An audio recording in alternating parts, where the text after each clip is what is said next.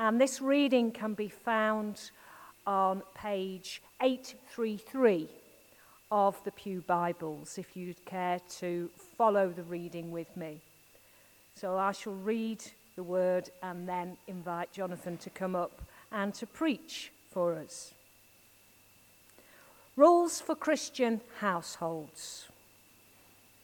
Wives, submit to your husbands, as is fitting in the Lord.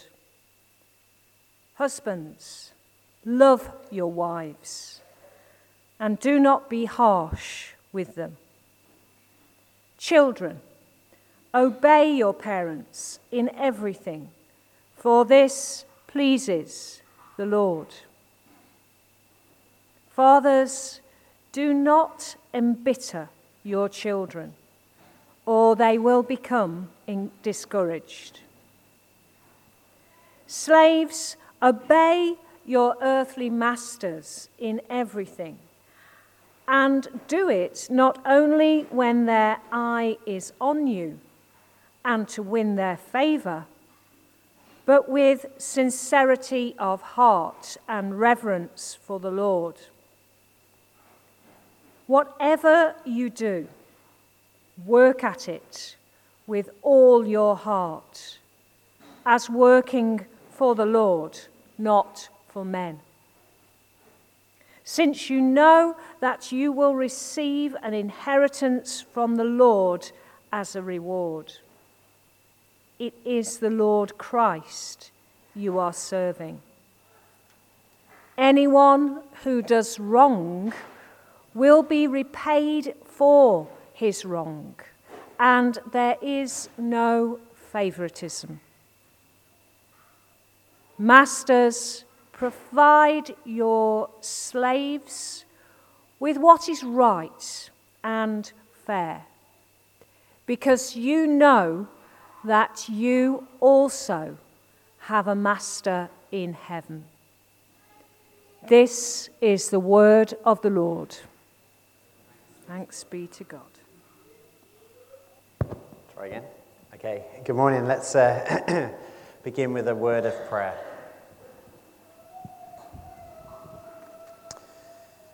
Heavenly Father, we thank you for your holy words, and we thank you that you have not just given us your holy word, but you have resourced us with your Holy Spirit to help us understand your words. And we pray that your Holy Spirit now would inspire us, open our ears, our minds, our hearts to you, and what you might say to us today through your words. For we ask this in Jesus' name and for his glory. Amen.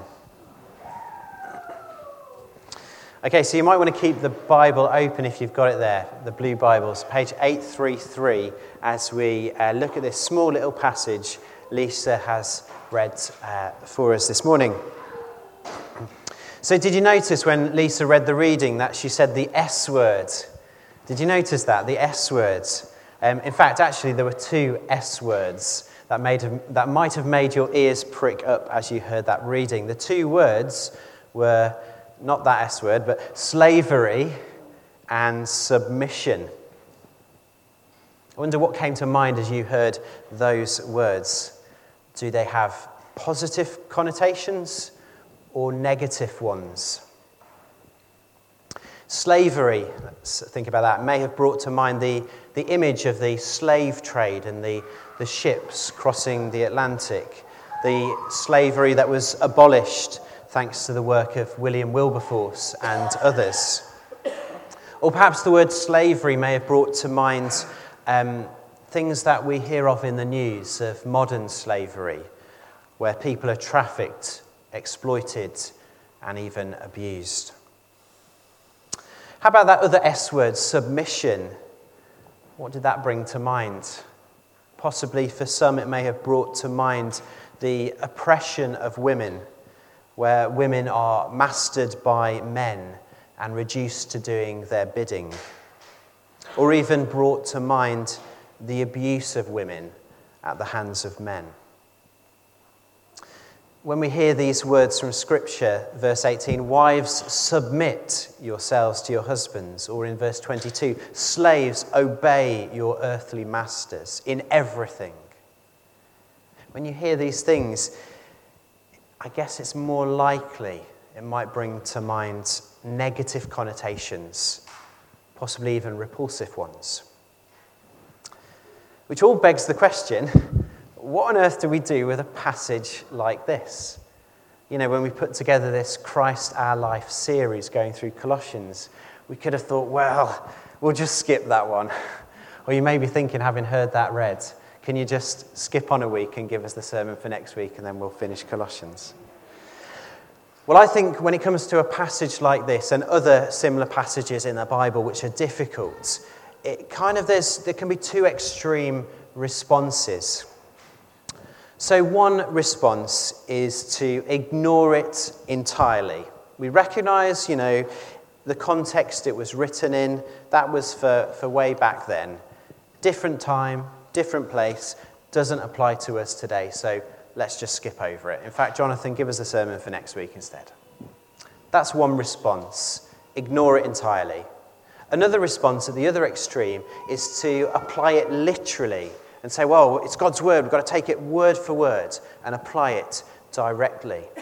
But with a reading like this, we're soon going to find that's somewhat difficult to do. I think it's less likely for us here we're going to apply it literally. I think it's probably more likely we'd be tempted to ignore it entirely. At first reading, it is a scripture which is quite easy to dismiss that and say, well, that's just not relevant for us today. But if we take the whole of Scripture to be God's authoritative words through which the Holy Spirit speaks to us, if we take it to be the inspired word of God, can we daisy pick the Scriptures, choose the ones we like, and then disregard the ones which seem at first glance a bit more challenging or difficult? Well, I think the middle ground is to hold both of these two things together, to recognise, yes, we take it to be God's authoritative word through which God can speak to us even today. But then we also recognise the cultural context in which it was written and know that we've got to do some work before we can faithfully apply it. Now, my favourite analogy when I think about God's word, I love God's word, I love the Scriptures, and my favourite analogy is, I think it's my own, I'm going to claim it as my own anyway, it's just of digging. I always see Scriptures like digging down into the ground, or mining even. And some Scriptures, you can just read it, and just reading it first time, you just think, wow. You read it, a verse just jumps off the page, and you feel God's really just speaking to you through that verse. And those kind of scriptures, I call them like this topsoil treasures. So you don't need to dig very far to unearth the treasures. You can just get a trowel and just sort of, skim the surface and there's treasure coming up. Take, for example, something like the parable of the prodigal son, well-known story of Jesus. You read that and just, you don't have to dig down too deep to get something of what it is about God's love, God's welcome. And you think, wow. But there are other passages like this portion from Colossians today, where you may read it a few times and you think, I'm not sure whether there's much treasure on the topsoil, and we need to dig down a bit deeper. I think a passage like this, we need a pneumatic drill, okay, to really dig down and to dig down deep to unearth God's treasure. And just as a side, that's not to say with familiar passages like the prodigal son, there's not even treasure deeper down as we go deeper into the word. So I hope that this morning you will join me in popping your hard hat on, and as we switch on the pneumatic drill and dig a little bit deeper into this reading from Colossians. Now, when you come to a difficult passage in the Bible, there is actually a fair amount that you can find out for yourselves without having to turn to a Bible commentary, just by thinking about where is the passage located in the story so far that we've heard, where's it located in the whole of Scripture, the story of Scripture, and also how's the passage just kind of structured. And this passage is actually quite neatly structured, so that gives us a kind of starter for 10. So as we've seen over recent weeks, as we've been journeying through Colossians, a lot of the first couple of chapters we're all focusing on about the church in Colossae being in Christ, being rooted and established in Christ, not moving away from a life where Christ is at the centre, and that there was some possibly false teaching around the church or the pressure from the prevailing society and culture to steer people away from Christ or to say you need Christ plus this or whatever. Last week, when Steve was preaching, it was talking more about how the church is to live together, instructions for the church in applying this teaching of being in Christ. But here in this passage, you'll have noticed that it now homes in on, well, the home. It moves into the relationships within the household. And the passage is structured into three pairs. We've got wives and husbands, verses 18 and 19. Then in 20 to 21, children and fathers. And then in the remaining verses, slaves and masters. And you may have spotted that in each of these three relationships, there's a power dynamic. One person or group of persons has power over the other or is in a position of power. So actually, you can notice a fair few things just by just having a little read through the passage. But then to dig a bit deeper, that's when I certainly need the help of a good Bible commentary to understand it a bit better. It's important to be aware that when we read a passage like this, we are wearing glasses when we read it. We're wearing 21st century Western culture spectacles. So that is the lens in which we see this passage. So we might read these instructions from Paul and think, oh, this seems a bit strong, Paul. These are quite strict instructions for Christian living. But actually, when we dig down a bit deeper and understand the cultural context, we begin to see actually it's a little bit different to how it first appears. So as I said, all these three groups were found in the household in first century Colossae. And the household would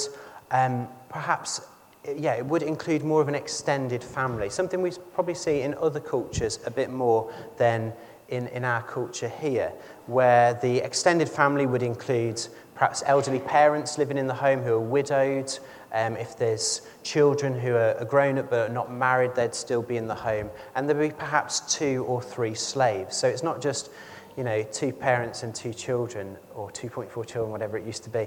It's a bit more of an extended family in the household. And in that culture, instructions to those in the home were known as house codes. And they were a form of teaching, not just in Christianity, but in a number of different religions and philosophies. So whilst this may seem a bit outdated to us, who are you, Paul, to give us all these instructions about how to live in the home? Actually, in that culture, it was that was what was done. It was done in other teachings and philosophies. So there were different teachings about how the home should work, how these relationships in the home should work. Of course, in that culture, in that context, it was a patriarchal culture. And Paul, interestingly, doesn't challenge that like we might today. He works within the culture of the day, but what he does is he presents a radically different way of relations within the home. He presents the Christian way, or the in Christ way. In that culture, across the different beliefs, wives were seen as chattels. Children were not important. Their fathers had the power of life and death over them. Slaves were not even regarded as a person. They were non-persons in that culture. They were the property of their owner. So actually, when we see in the scriptures, there's instructions for husbands to love their wives and not to embitter their children. There's instructions for masters to treat their slaves fairly, was actually going against the grain of what was the cultural norm. And those outside of the Christian community, if they read this or heard these instructions, some might have even laughed. Treat your slave fairly? Why on earth would you do that? You don't need to do that. They're not a person, they're just your property. So you see, actually, it's presenting something that was countercultural in its day.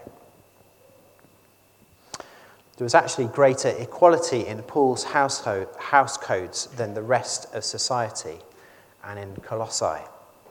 So what it meant was that the Christian households would actually be different. They would be distinctive to the other homes in the communities they were part of. So the underlying question Paul's really getting at to the church in Colossae is this important and challenging question: will the life of a Christian household be markedly different from life in the neighbouring households in how those different persons treat one another? So Paul's house codes were about being a witness for Christ. A way they were a witness was that the power dynamics in those different relationships were not completely changed, but were being transformed from what was the norm. Sure, to us, reading a passage like this through our own cultural lens, it can look like an unhealthy power dynamic. Yet in that context, it was actually presenting something refreshingly different. Sure, Paul wasn't revolutionizing the power dynamic. He wasn't, going against the patriarchal culture of the day. But he was saying that actually, fathers, husbands, masters, I've got some instructions for you too. It's not just the wives, it's not just the children, it's not just the slaves who have to do something in the household, but those who have the power. He transforms this power dynamic in a few ways. Wives, children, and slaves in the passage are addressed as real people, not as property or objects to be manipulated. Secondly, he shows in the passage that everyone has an obligation to the other. As I said, it's not just the weaker persons in the dynamic who have a duty to obey. And as I said, treating slaves fairly would have been seen as a ridiculous requirement in a Greco-Roman world. Thirdly, they're instructed to do everything in the Lord. In other words, Christ is the reference point for their relationships. Therefore, their actions aren't one of compulsion, but one of freedom. They're choosing to obey or submit out of loyalty to Jesus.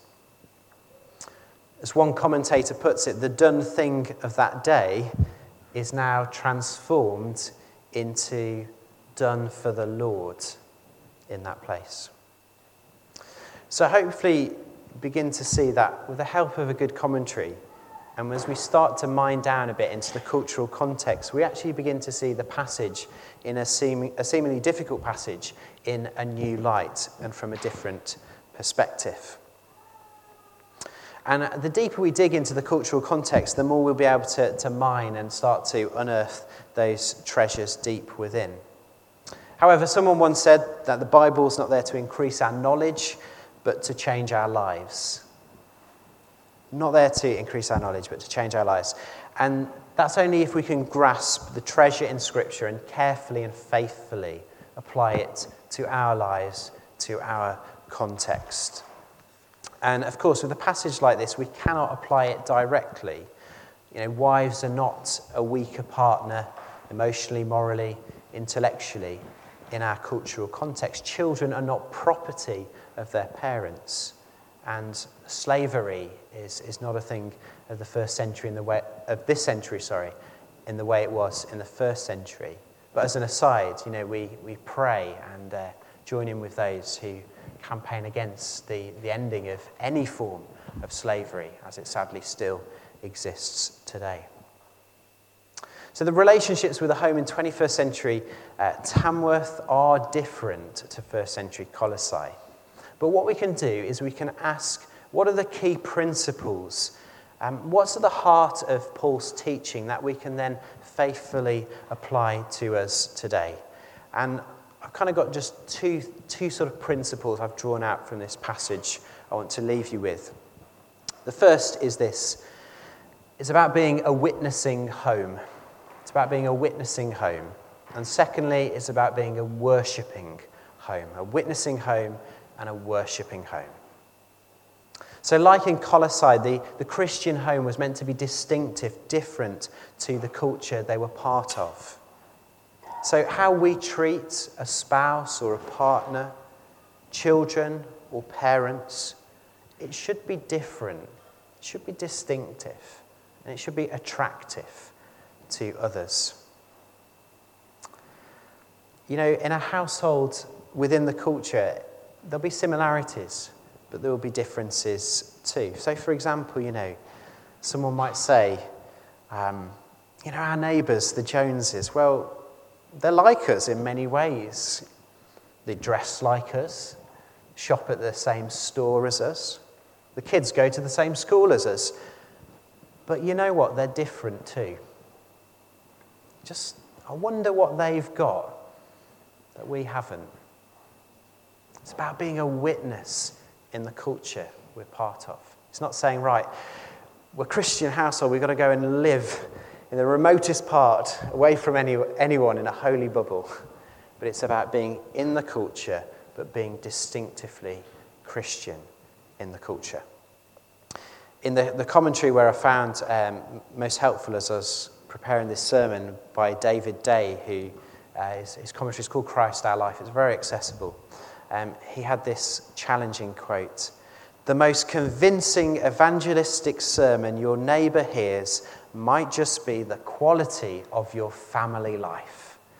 Wow, that is challenging.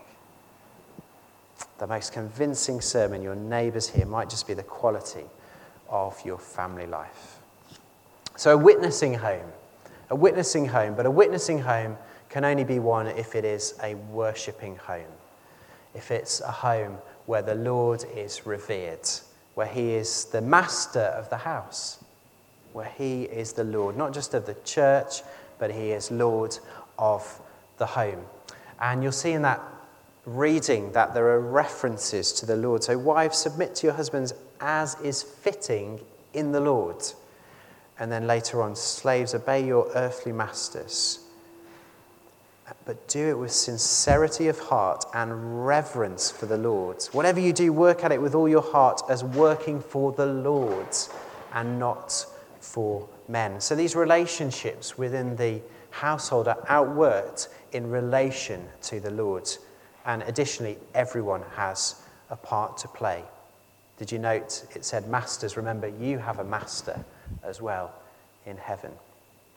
So it means that how we relate to our nearest and dearest in the household should be inspired and informed by our relationship with the Lord. It's not like we have this wonderful relationship with the Lord when we gather together in worship, which we do, and then we go home and then we just live lives where the Lord's not part of those relationships or not informing those relationships.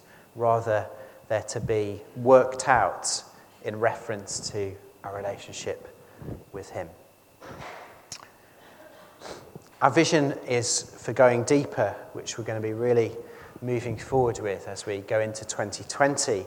And of the sort of three areas, deeper with God being one of the areas. Within that, we've identified two key priorities. And one of those is deeper discipleship.